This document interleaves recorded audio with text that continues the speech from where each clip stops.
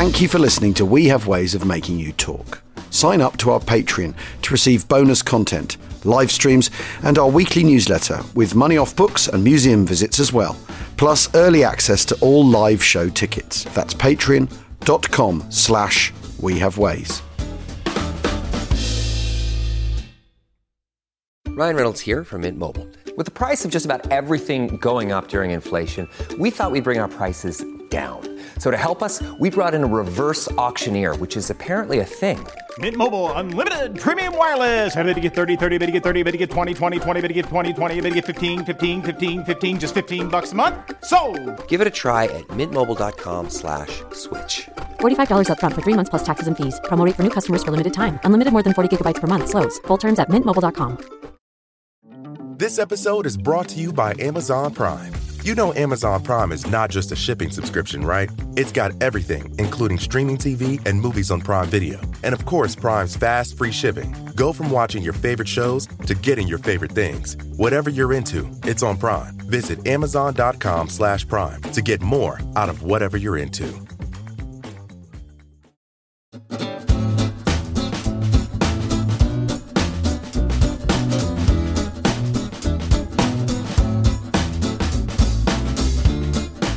Auf Wiedersehen, which is of course German for goodbye and good riddance. 80 years ago this week, the U-boats were ordered to withdraw from the US East Coast as the Americans began to master anti-submarine warfare. This brought to an end the so-called German Second Happy Time and brought great relief to the Allies in the Battle of the Atlantic. Yes, you're listening to We Have Ways of Making You Talk, where we can squeeze an anniversary out of any week. Big times in the Atlantic, 80 years ago. Really were. Yes, where the end of the, basically that's the end of the Second Happy Time. That's the end of the Battle of the Atlantic for the Germans, should we say? Should we go stick our neck that far out? They've lost. Come on, Jim. Well, you think they've lost the Battle of the Atlantic on the 2nd of September 1939 anyway, so... I think they get to the point where they can't win it in May 1941, but they palpably lose the Battle of the Atlantic in May 1943, so a year on, because that's when the U-boats have withdrawn. But the Second Happy Time is really interesting because actually America entering the war doesn't help the British at all in terms of the Battle of the Atlantic. Because, of course, the person who's Commander-in-Chief of the US fleet, the US Navy, rather, is Ernest King. And Ernest King is a very, very ardent Pacific First man, rather. Pacifist. A pacifist. Yeah. And this whole thing about Germany First, it's only kind of Germany First to a point. Because what it certainly doesn't mean is that they're not going to bother with the Japanese.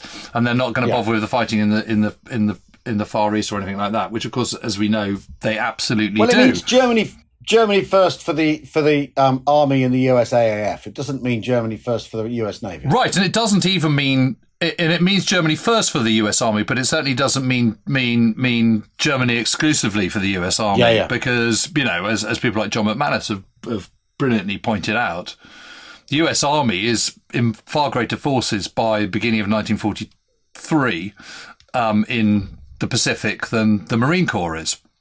Even though the Marine Corps hold the narrative. But what it means, so basically from the autumn of after the Mid-Atlantic Charter in August 1941, it's agreed that the Atlantic Fleet, the US Atlantic Fleet, will be properly activated, will play a part in convoy escort work and escort protection. And so after Pearl Harbor, most of that gets withdrawn. And because King is the head of the Navy and and obviously on the Joint Chiefs of Staff, and is an incredibly forthright, very suffer no fools, grumpy bastard. I mean, he's a brilliant man, but he's not exactly Mr. Charm. And everyone's absolutely terrified of him. It's completely obvious. Yeah. He kind of tends to get his way on most things, and certainly does when it comes to the Atlantic. So, of course, obviously, from the US Navy's point of view, the naval effort has to be focused on the Pacific, which means large numbers of the Atlantic Fleet get taken away. More than that, though, they start to say he introduces a thing called the Mid-Ocean Escort Force. So he says, hang on a minute, we're not going to do this now, so you now need to kind of go all the way over. And so this means that Canadian ships, escort ship groups, and British Royal Navy escort groups, instead of going halfway, meeting the Americans and then going back to, so you would come from, say, Liverpool or wherever, you would meet them mid-Atlantic and then you'd go back again with a convoy. You're now doing the whole thing. And and then he says, oh, and by the way, what about doing a kind of a setting up short leg escort groups as well, going from kind of, Halifax in Nova Scotia down the east coast of America. And the Canadians sort of go, oh, okay then, very well, if that's what you say, because obviously they're the kind of the junior partner, but they're absolutely massively punching above their weight because, they start off the war in 1939 with something like 10 warships. By the beginning of 1941, they've got 81. That's kind of increased again by the beginning of 1942. And by the beginning of by kind of spring of 1942, 90% of their warships are in action, which is really not on at all. No. And that's because the Americans have kind of bugged out, basically. Yeah. And so the onus is on them. But the reason why there is this slaughter off the East Coast is because those East Coast shipping lanes from kind of northern part of the United States all the way down into the Gulf of Mexico and down into the Caribbean and then down the east coast of South America, down to Argentina, Brazil, all that kind of stuff. They are among the most congested in the world. Yeah. But they're not sailing in convoys because they're the far side of the Atlantic and they never have. And obviously being in a convoy is inherently inefficient way of shipping because... Yeah. Well, and there's the assumption they don't need to. How are the U-boats possibly going to get there? Because that does look improbable, doesn't it? Yeah. Initially, doesn't it? I mean, it seems entirely improbable. Yes, and to be fair, a Mark 7 going from Bremerhaven all the way to the Caribbean, that's a hell of a journey. Yeah. That's a good 2.5 weeks to get there. Yeah. One of the reasons why there's this second happy time, these rich pickings, is because these sea lanes going down the east coast of America into the Gulf of Mexico, into the Caribbean, and all the way down the east coast of South America are some of the most congested in the world. These are just absolutely heaving with ships, but they're not in convoy. And the Americans haven't anticipated this because, as you point out, why would you? Understandably, why on earth would you? Yeah, I mean, you're a long way from Brest, aren't you? Let's put it that way. A hell of a long way, yeah. Yeah, you really are, and it's a hell of a trek to get out there when you're only. But you can see by the same token though why therefore the concern that Vichy colonies, if they fall into the hands of the Germans, could shift the balance on this. Yeah, that they're worried about that sort of in theory. Yes, but they're not expecting it to deliver anything. The Germans to be able to deliver anything in terms of in practice, are they? No, and yet they still manage to, which is extraordinary, really. Yeah, it is amazing what they managed to achieve in that first part of 1942, considering what their situation is. So at the very start of 1942, Dönitz has only got 91 operational U-boats. Yeah. They start off the war with, 47 or something like that in 1939. Yeah. Obviously, they've had losses and all the rest of it. Obviously, they've been building up and increasing the number of U-boats. But even by the beginning of 1941, that is not they've effectively doubled what they had at the start of the war, which isn't great, really, when you consider you're putting most of your eggs in that basket But it's also as baskets go and eggs go, it's the right one. If they're it is. Because the thing we talked about for wanged on about for more than 3 years now is that for the Allies it is all about supply, it is all about logistics, it's all about bringing your global resources to bear, and the actual one way to stop that is with U-boats. But what's amazing is that the OKW, despite Raeder, the head of the Kriegsmarine, banging on about it, and despite Dönitz, particularly the commander of the U-boat, the BDU, banging on about it, that is not appreciated. And there is an appreciation by the planning department of the OKW under General Wallemand that says, and I think it is March 1942, and it says the Atlantic and the Mediterranean are of equal strategic importance. That's no, they're not. They just aren't. The Atlantic is of far greater strategic importance to you in Germany. But what this means is of 91 operational boats means that they've got 23 in the Mediterranean because of the importance of the Mediterranean in Hitler's mind, because he's so obsessed with the southern flank and the soft underbelly, etc., etc. So that's 23 out of your 91. Then 60% totally are going into are doing repairs, which means you've only got 12 available for the Atlantic in January 1942. Gosh, that is ridiculous. It's ridiculous. So to what extent is he doing that to keep his allies, to keep the Italians on side? We know he doesn't think like that. We know he doesn't think in terms of, he doesn't treat his allies well. The Mediterranean isn't to do with that, is it? No, the Mediterranean is to do with the fact that he... Old debt to Mussolini? Because after all, he feels a sort of sense of political debt to Mussolini, isn't he, as the progenitor of fascism and all that sort of thing. Is there any of that in it at all? It's vulnerability of Romania and the Balkans. So the Balkans, then Romania, then Ploesti, the only source of real oil, crude oil that he's got. And it's because... he's got the Eastern Front, he's got the Western Front, he can't have a third front. That's really threatened. Which is why you reinforced Rommel over in February 1941, etc. But the Med kind of is part of the Western Front and the way the Allies are deciding to deal with it, isn't it? Yes, but it is still... The way to close down the Med is to close down the Atlantic. The way to close down... of course, but he doesn't get that. Is to close down the Atlantic. I know, it's just... But the thing is... It's lunatic. The thing is he's it's blindingly obvious. Yes, but the key to keeping the North Africa campaign alive is what? Yeah. It's shipping. And where does that shipping go from? It goes from Greece, it goes from southern Italy, across the Mediterranean to North Africa. Yeah, but you isolate the Med from the Atlantic and then you... But the best way to protect your shipping is U-boats. So it's amazing because they've got 91 U-boats available, operational U-boats, in January 1943. 23 in the bed. 60% of those 91 are undergoing some kind of repairs or whatever. And that means that only a dozen are available in the Atlantic. Really against Dönitz's... I mean, he's absolutely incensed by this. Yeah. But, what can you do? Yeah. But what's amazing, and obviously a handful more do manage to get across. I mean, it's very interesting reading Teddy Surin's memoir in his diary. And he was commander of U-564. And, he can only get across there by using the Milchkur, which is, these larger U-boats which carry fuel, and you go and sort of auxiliary supply U-boat, Right. And so he gets those, and, and then he has he's one of those that has a kind of a very fruity time in February 1942, because suddenly it really is happy days. There's lots of this independent shipping, and the number of ships that get sunk is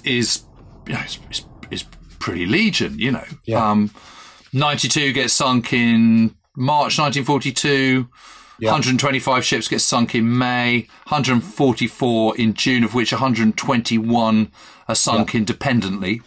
So those are out of convoy. So the Americans finally get into gear with the convoy system in May 1942. Yeah. But not completely, setting up the convoy system doesn't mean that every ship is now in convoy. No. Because you've got supply chains and they've got to be maintained. And and obviously the whole problem with a convoy is you've got 40 ships. Yeah. Who would have been arriving in drips and drabs into ports are suddenly arriving in a rush. Can overwhelm ports and stuff and all that. So you need enough stevedores and all that. Yeah.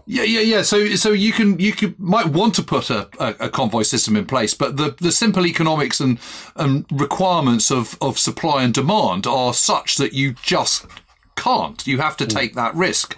Yeah. But what that means is that in June 1942, the U-boats sink 636,926 tons of Allied shipping, which is the most the U-boats sink in a single month up until that point. Yeah. But at the beginning of the war, Dönitz reckons they need to sink 500,000 tons a month to destroy the British shipping lanes. And this is only the third time they've achieved that. Yeah. And he has also had to completely, this basis of 500,000 tons was on the assumption that the British would need to keep importing their food. Yeah. Which, of course, they haven't switched away from. Now, it's really interesting because the harvest of 1939, 46 million tons of grain. Yeah. 53 million tons by 1941, 80 million tons in 1942. Yeah. So in contrast, the German harvest is down every single year from 1939. And arguably their requirements are greater because they've now got vast numbers of slave labour who also need to be fed. Yeah. So their population has swollen massively rather than decreased. Yeah. And even though what they want to do is starve some of those people to death anyway. Yes. I mean, because but they still need to work. Exactly. They still need to work. So let's the inherent contradictions. But what is also really interesting about this, just about the whole critical, were we, Churchill sort of is my biggest worry was the Atlantic and all this sort of stuff. So total imports to Britain in January 1942, 2,006,000. May 1942, at the height of the second happy time, 2,214,000. Yeah. So in other words, they're absolutely static or going up. It's making no difference whatsoever. Yeah. And then they move in. So in July, Dönitz then goes, hang on a minute, they're now in convoys. This is not worth the effort going all the way across the Atlantic. It's not very efficient. So we'll then go into the mid-Atlantic. We'll go back into the mid-Atlantic. Yeah. But by this point, the British have cracked, or the Allies have cracked, very long-range aircraft. This is the Liberators, the B-24s. Yeah. With their cavity magnetrons on, with Huff Duff, all this kind of stuff. And despite the fact that the Germans have the B-Dienst, their Bletchley Park equivalent of crack the convoy cipher, it makes absolutely no difference whatsoever, really, because the whole point is what you want to do is you want to make sure that the U-boats are not on the surface, which is where they do most of the attacking, because that's where they can operate at 14, 15 knots. Yeah. When they're under the water, they're at kind of sort of walking pace. Well, but also intelligence-wise, it's mutual, isn't it? Because Ultras cracked what the U-boats are saying to each other, so they don't actually mind that the convoy ciphers have been compromised, because it's a way of knowing what the Germans know. Exactly. And in fact, to an extent, telling them what they want them to know and what they want them to act on, so that they can then attack them themselves. I mean, which is the most extraordinary, sort of the other way round of using code breaking, is that actually it's a way of being not bothered about being compromised is sort of, well, it's not they're not bothered, but they're making use of the fact that the B-Dienst have got into their codes. Anyway, to change subject completely, right? So I went to Spike Milligan's house the weekend before last, and all that. So and also we're going to be talking to Ian Hislop and Nick Newman soon about Spike and about the genesis of the Goon Show. So I've done a little bit of poking around and looking at biographies and stuff, and the biographies of Spike Milligan are wildly variable, mainly because he took such command of what was written about him and lied a lot or embellished or whatever. Particularly a lot of his life around before the war and after the war.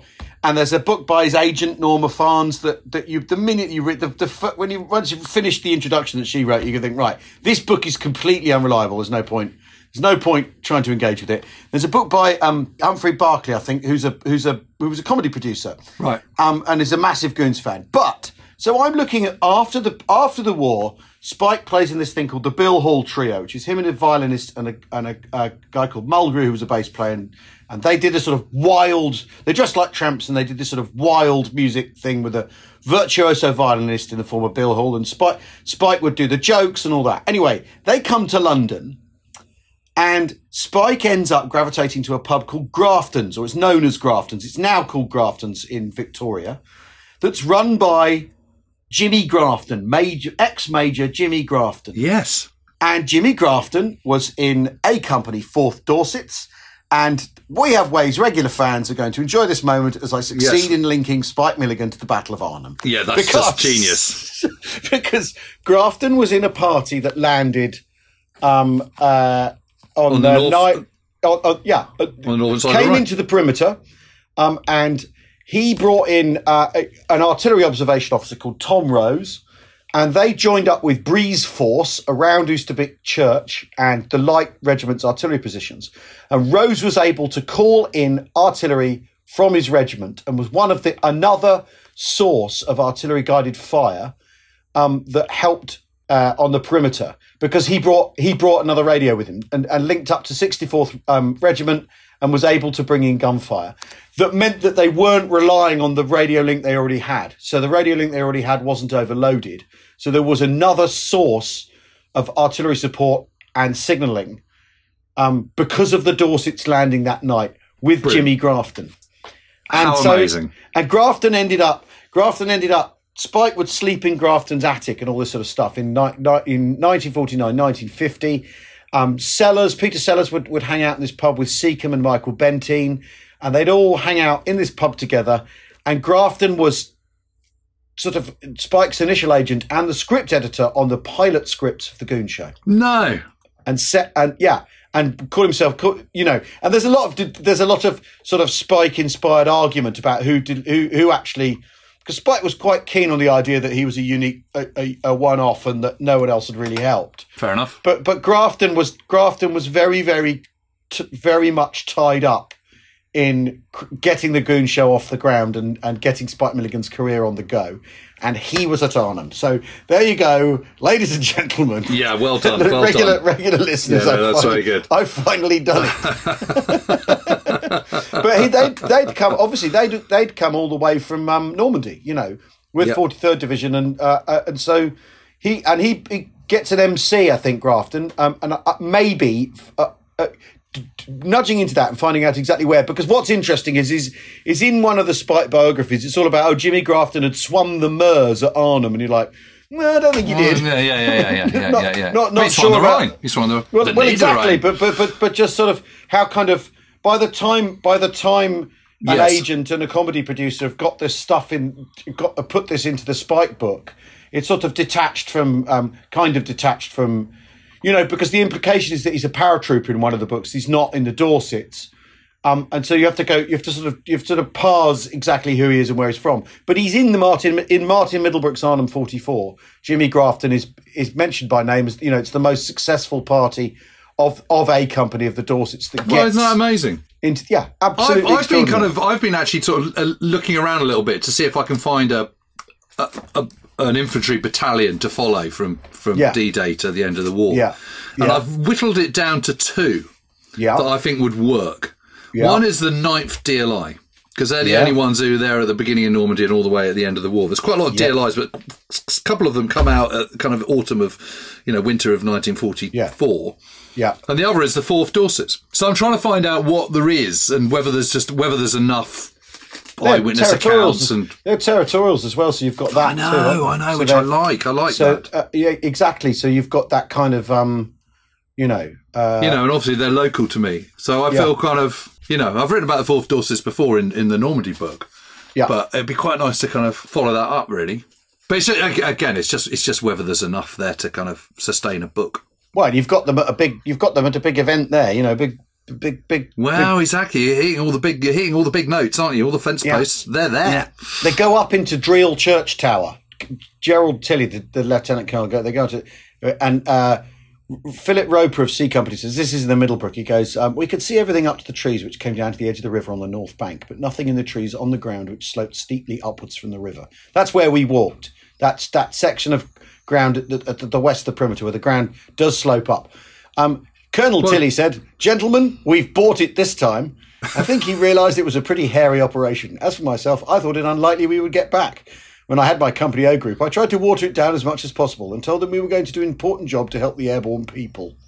And then, then they're fed into the, well, he's got his own Wikipedia page. It says here he was in the Bedfordshire and Hertfordshire Regiment. Yes, and then transfers to the James Douglas Grafton, 19th of May 1916 to 2nd was 86. Was a producer, writer, and fabricator.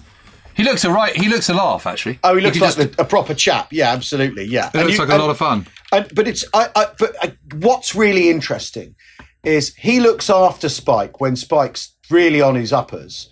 Yeah. And Milligan writes about how he was depressed at the time and he'd have his depressions. And I just sort of think it's really interesting because Grafton would have known what men had been through. He would have known that people would have had combat fatigue or a long-term effect, because this is 5 years after the war ends.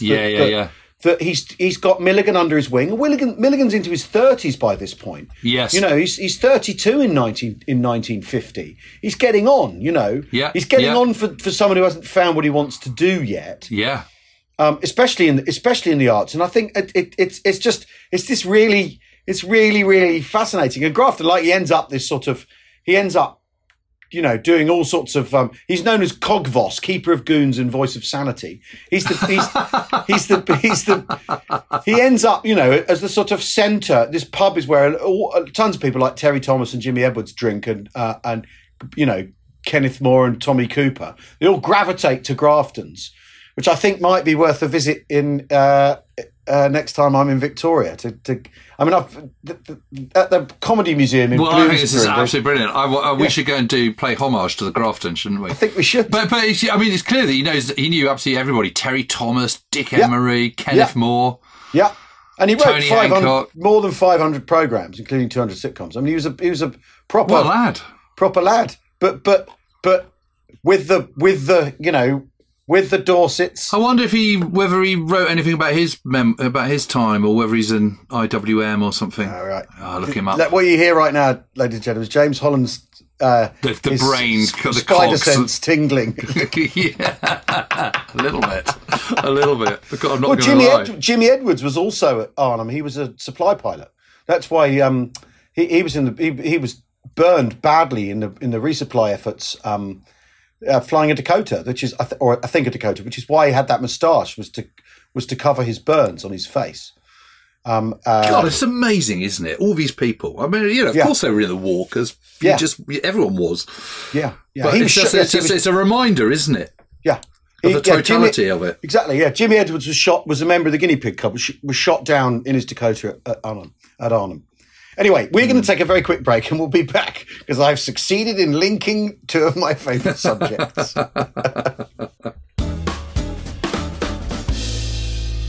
Ryan Reynolds here from Mint Mobile. With the price of just about everything going up during inflation, we thought we'd bring our prices down. So to help us, we brought in a reverse auctioneer, which is apparently a thing. Mint Mobile Unlimited Premium Wireless. How to get 30, 30, bit to get 30, bit to get 20, 20, 20, bit to get 20, 20, bit to get 15, 15, 15, 15, just $15 a month? Sold! Give it a try at mintmobile.com/switch. $45 up front for 3 months plus taxes and fees. Promo rate for new customers for limited time. Unlimited more than 40 gigabytes per month. Slows full terms at mintmobile.com. This episode is brought to you by Amazon Prime.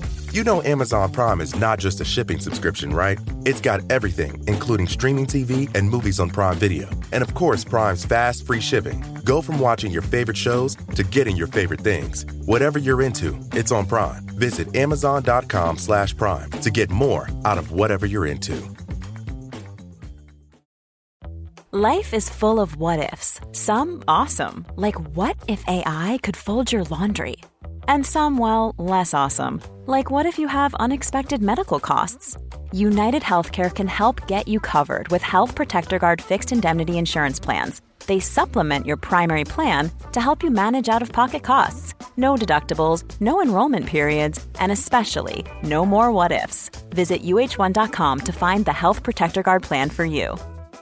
Hi, I'm Daniel, founder of Pretty Litter. Did you know cats tend to hide symptoms of sickness and pain? I learned this the hard way after losing my cat, Gingy. So I created Pretty Litter, a health monitoring litter that helps detect early signs of illness by changing colors, saving you money and potentially your cat's life. Pretty Litter is veterinarian developed, and it's the easiest way to keep tabs on your fur baby's health right at home. Go to prettylitter.com and use code SPOTIFY for 20% off your first order and a free cat toy. Terms and conditions apply. See site for details.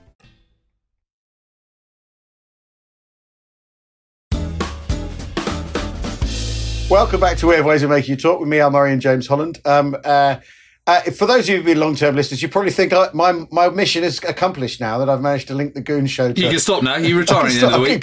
Get We Have Ways Fest out of the way, and that's it. I quit. I've done it.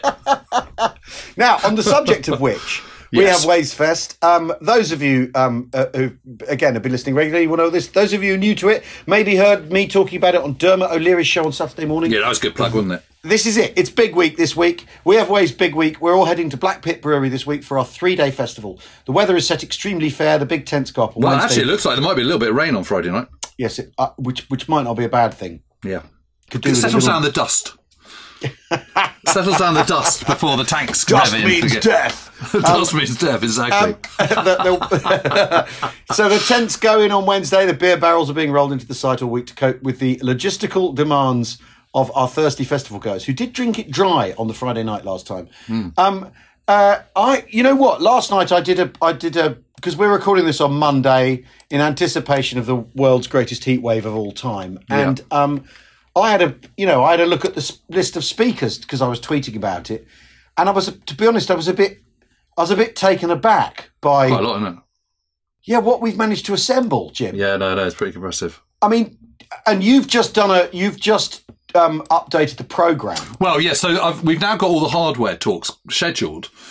We've got the legend that is David Willey coming. We've got two T-34s. Two T-34s. We've got a Matilda 1. The worst tank of the war. Shut up. We've got a Matilda 1. We've got a Matilda 1. No. Does it go? Yes. Oh, my God. Yep. We've got an M10 Achilles. We've got Sherman. We've got a Stuart, which I'm quite excited about. Love Stuarts. Matilda 1. Love the Honey. Yeah. Oh, yeah. Honey's are cool. Covenanter. Yeah. Really? Yes. What, that goes? I'm not sure about that. Well, no, it's a Covenanter. That's how the joke goes, isn't it? Yeah. Well, I don't know. It's a Covenanter. But we got one. So what I'm really excited about is we've been talking ever since last year. We're talking to Monty's Men. Now, Monty's Men, I just want to stress, are not your average reenactors. These guys are, if anyone's read Confederates in the Attic, they're that level. They take it incredibly seriously. They only do Second World War stuff. They only brush their teeth with Second World War toothbrushes when they're in in the zone. Yeah. And they all look very thin, and they don't eat, and they only eat bully beef and boiled sweets and have tea with condensed milk. Yeah. And so they look really the business, and they take it all very seriously. And they don't normally do public events at all. They just do it for themselves, and they train using Second World War training memoranda and all that kind of stuff. Yeah. Anyway, we've been trying to work out how do we get armour with infantry, with artillery, the classic holy trinity of all arms combat. Yeah. And with it looking realistic and not silly. So what we've come up with, and I'm really pleased about this. That, dear listener, is the key part. Realistic but not silly. But not silly. This is the hard part. Yeah. Go on. So what we're not trying to go into action. We're not trying to pretend there's Jerry just around the corner in the wood or anything like that. You're not going to hear machine guns chattering. What you're going to see is armour moving forward with infantry across a stretch of land. Yeah. So you'll see them manoeuvring in the way that they would manoeuvre. Yeah. Then as they push on through, the artillery will move up and set up, and then they will fire. But the visibility of seeing those three components together, moving together, will certainly put a thrill in my heart. Yes. I think it's going to look really, really fantastic. So we've set that up, and then we're having a kind of an armoured spin around bit where it'll be like a mini tank fest for an hour, where all the tanks will be in motion, beetling around, and armoured vehicles and what's David going to be talking? What's David Willey going to be talking about? Well, he'll be commentating on those. For those of you who don't know, David Willey is the Tank Museum. I think it's fair to say. Yeah. If you've watched their YouTube input, you'll know he is a chap in a beard who seems to know absolutely everything about every nut and bolt of every tank ever made. And what you do, he's basically got a green button which is on and a red button which is off. And once you press green, off he goes. And you might think that Al and I talk a lot about Second World War and war waffle, but when it comes to tanks, you ain't seen nothing yet until you've spoken to David Willey. It's very exciting, actually. He is the font those of our knowledge. He really is. So those two things every day are our two showstoppers, along with the firing of the heavy anti-aircraft guns with searchlight, which I should tell you can reach 5 miles skywards. Yeah. It's really cool. And then in between, there's lots of talks and all the rest of it. But as you say, the cast list of people that we've got, from Katja Hoyer to Saul David to Max Hastings to John McManus from the US, from Martin Milner from Canada to Alex Ritchie from Poland, from Jens Wehner to Bass Williams. It's boggling. We got Germans, Dutch, Austrians. Yeah. Canadians, Americans. Yeah. It's international. It's truly international. Actually, we should start calling this now, shouldn't we? The International We Have Ways Festival. Yeah, and we've live music. Yes. We've Django Band. With a certain Ned Holland doing his retro songs. Yeah, Jack Schick doing the story of his displaced family. Yes. His father was a Polish resistor and his mum was his adopted family. I mean, his life story is extraordinary. He's joining us. We've the monarchy during the war. We've Boring War with Philip Payson O'Brien, who, if you've been following the war in Ukraine, you'll know is Twitter sensation. Twitter sensation, carving out space for himself, talking about the logistics of war and the important side of that. Sean Scullion talking about Spain in the Second World War. Oft neglected. Jonathan Fennell, who I will fanboy tirelessly when I see him. Me too. Ian McGregor with his new book about Stalingrad, The Lighthouse of Stalingrad. He's fantastic. Andy Chatterton talking about this. Jack Mann. I mean, he's one of the last surviving members of the SAS and SBS from the war. Yeah. He was in North Africa, for God's sake. Yeah. He was in the SAS in North Africa. I mean, he's older than the Matilda one. Yeah. Well, not quite. Yeah, he is, actually. Well, he is. Of course he is. Yeah, of course he is. And the good, exciting news is I think I'm going to have my Bedford there. Oh, really? Yes. And what markings 1939 to 1945. What markings are you going for with the Bedford? Well, obviously, I'm going to make it Sherwood Rangers. Right, okay. Duh. All right, okay. Well, no, obviously. Not if you're heading towards the Dorsets. Well, I know. Well, the great beauty about it is you can always change. You can be fickle.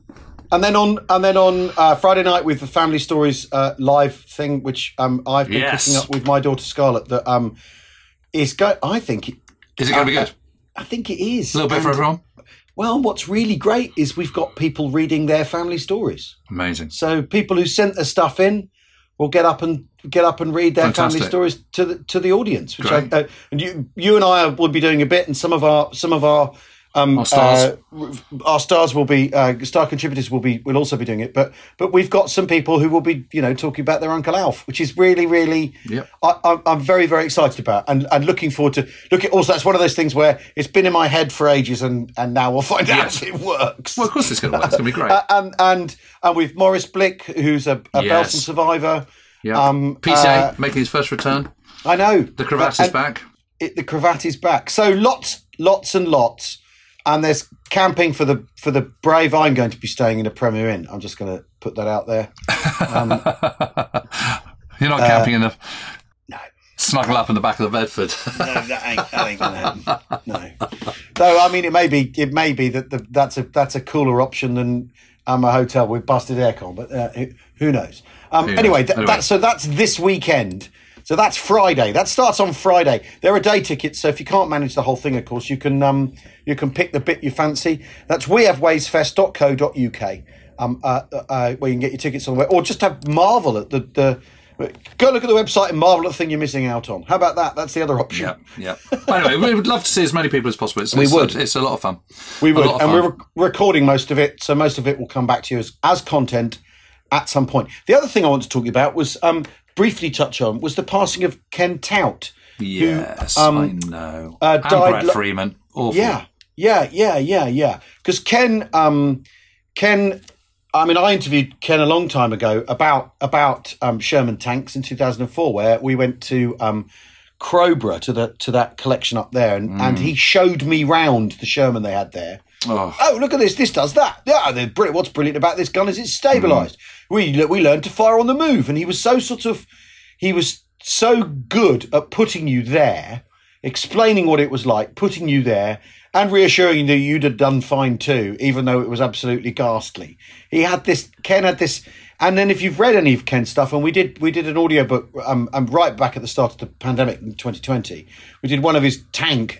One of his books. His writing's really, really fascinating, and it's so good. That bit, the whole bit on the Michael Wittmann Day, which is what is it, 9th of August, I think it is, when they they're just in those trees and their woods, and they're separated out, and they see all the firing, they see the Tigers come across. But earlier on, they have a fight with a Panzer Mark IV, and just where they are, and you can go there, and it's exactly the same spot. And he marked up a map for me. Yeah. So when I was there, you knew exactly where you were, and it was just as he described it in the book. You know, he said there's this, you go down this track, and suddenly there's this kind of little, really narrow little valley, this weird valley, and they send off one troop down, and it's the Squadron Joker, isn't it? Who's in there? He goes, who's down there, and he's grown a little Hitler moustache because it's funny, and they're on the radio, and suddenly they hear them being hit. And the silence, and then they see a Mark IV, and I think Ken knocks it out and sees it, and sees it knocked out. And then an hour later, they're ordered to go down and investigate. And so his tank goes down into this little hollow, and in his description, he says it's about the size of a football pitch. Yeah. And it absolutely is. And width-wise. And you go, and he goes down there, and they have to get out, him and his tank commander get out and go and look for this guy with the Hitler moustaches. I can't remember his name off the top of my head. Yeah. Go and look for his, look for them. And eventually he sees him, and the guy is half out of the turret, just staring at him, but completely dead. Yeah. And there's this, you get this sort of shock and revulsion of seeing his really good friends dead, and also the just unbelievable tension of wandering around in an area where it's extremely dangerous because you don't know what's around the corner. Yeah. And then he also scrabbles up the bank to see the Panzer IV that he's knocked out, and sees the guy's been basically blown in half, the commander. And it's just so sizzling. And when you're there in this spot, you can't help but start feeling tense. And, you know, your arms start to goosebump, and you can feel hairs on the back of your neck. And it's just an incredibly atmospheric place. Yeah. You know, knowing what you know that took place there. It's one of the most memorable, brilliant bits of war writing I've ever read. That sequence. The book is really fantastic. Because it's just so vivid, isn't it? It is. And Tank is 24 hours of fighting in tanks in Normandy, and he really captures that very long day because you know, it's getting dark late, it's getting light early. You know, you're lagered up, and maybe you get a couple of hours, but you've got to refuel, you've got to eat, you've got to rearm, you've got to figure out what on earth you're going to be doing in the morning. You know, the whole thing. There's a fantastic photo of him with his crew in Normandy on the Tank Museum page. There's an obituary for Ken on the Tank Museum. There's a really great picture of him and his crew, and they're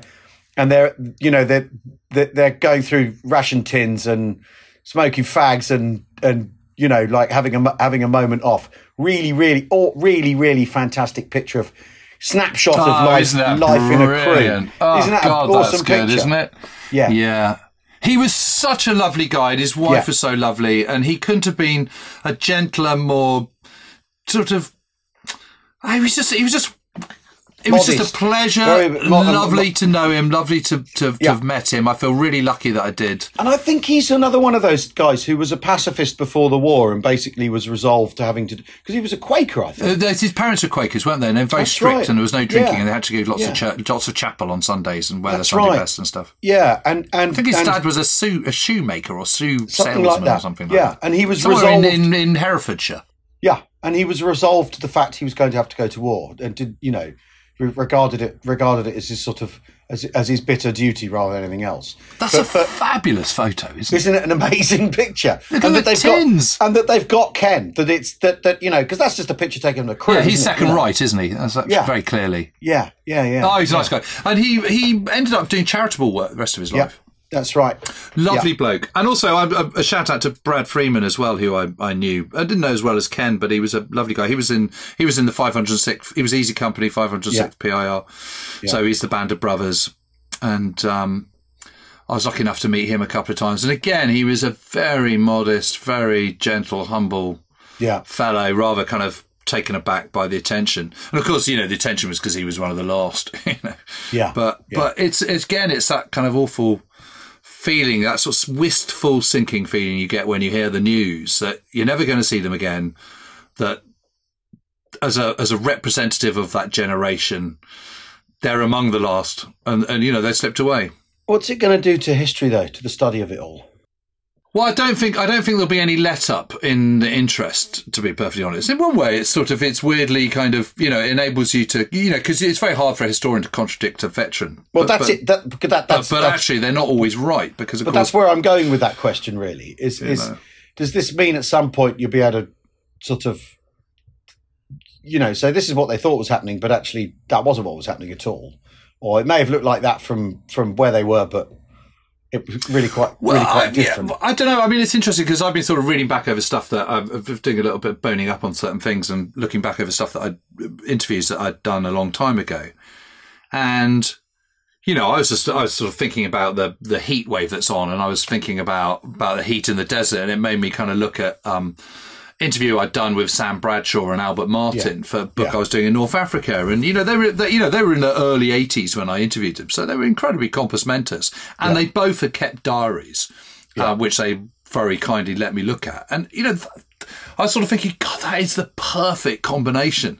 Someone before they're too old, whose memories are crisp, so you can ask them stuff that you can get them to fill in the gaps of questions that you might have that aren't answered by their diaries, but you've got the immediacy of their diaries, and their diaries obviously, they then got interested and got their battalion war diaries as well and all that kind of stuff. So they were pretty on top of the detail, and they were so vivid and I was thinking, gosh, they are good. But then, recent years, veterans, it's all a bit, last decade or so, with a few exceptions, they're all a bit rehearsed. They're all a bit kind of sort of the same old thing that they've said 100 times before and all the rest of it.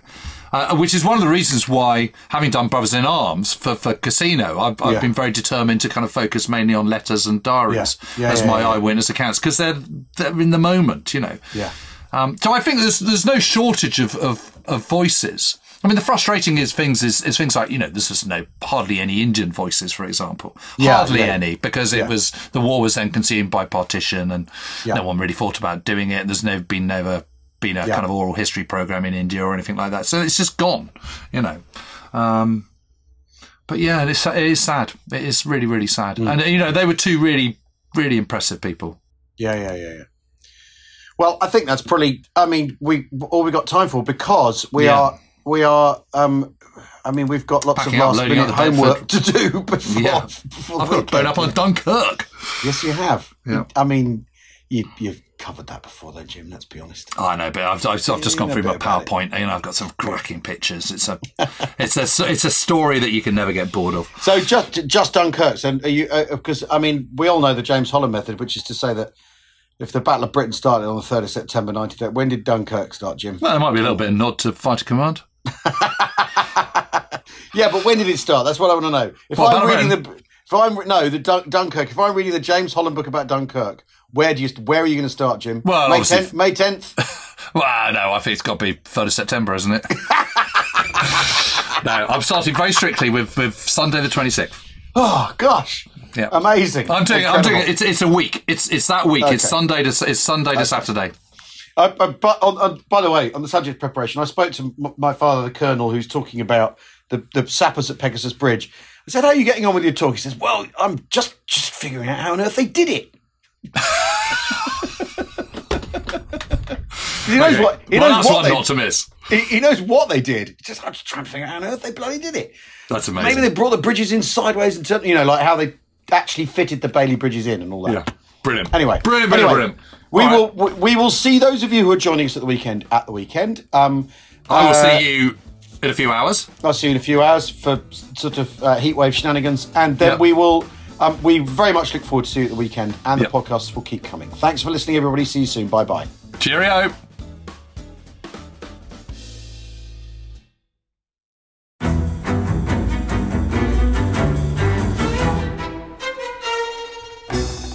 I'm Anthony Scaramucci, former White House Director of Communications and Wall Street financier. And I'm Katty Kay, US Special Correspondent for BBC Studios. I've been covering American politics for almost 3 decades. Welcome to The Rest is Politics US, brought to you by Goalhanger. Go on, tell us, were those donations you made, like Obama in 2008, was that idealism? Were you hoping to get something out of these campaigns that would serve your own business interests, for example? So I think this will either make this podcast incredibly successful, Katty, or people will be horrified and they'll shut it off right now, because I'm going to be very real with you. The Obama donation, I had gone to law school with President Obama. We were not classmates. I was a few years ahead of him. It was 2007. He was then Senator Obama. I had a check in my breast pocket. I went over to the senator. I said, Senator, you and I didn't really know each other in law school, but I'm about to hand you a big check. Can I lie to my friends and tell them that you and I knew each other in law school? Well, Obama looks at me, had the best smile in American politics since Jack Kennedy. Forever. Yeah. He lights up. He looks at me and says, I'll tell you what, if you double the amount of the check, we'll take it back to Hawaii. Okay. And I looked at him. I said, you're done. I had another check in my pocket. I ripped it up. I doubled the amount of the check. And I'm going to tell you right now, I've been to more White House Christmas parties during the Obama administration than the Trump administration. In this pivotal year for the United States, democracy, and world affairs, Britain's biggest podcast, The Rest is Politics, is launching stateside. Uncovering secrets from inside the Biden and Trump inner circles and how they shape the world's most important economy, but also the global economy too. New episodes are released every Friday morning. Just search The Rest is Politics US wherever you get your podcasts.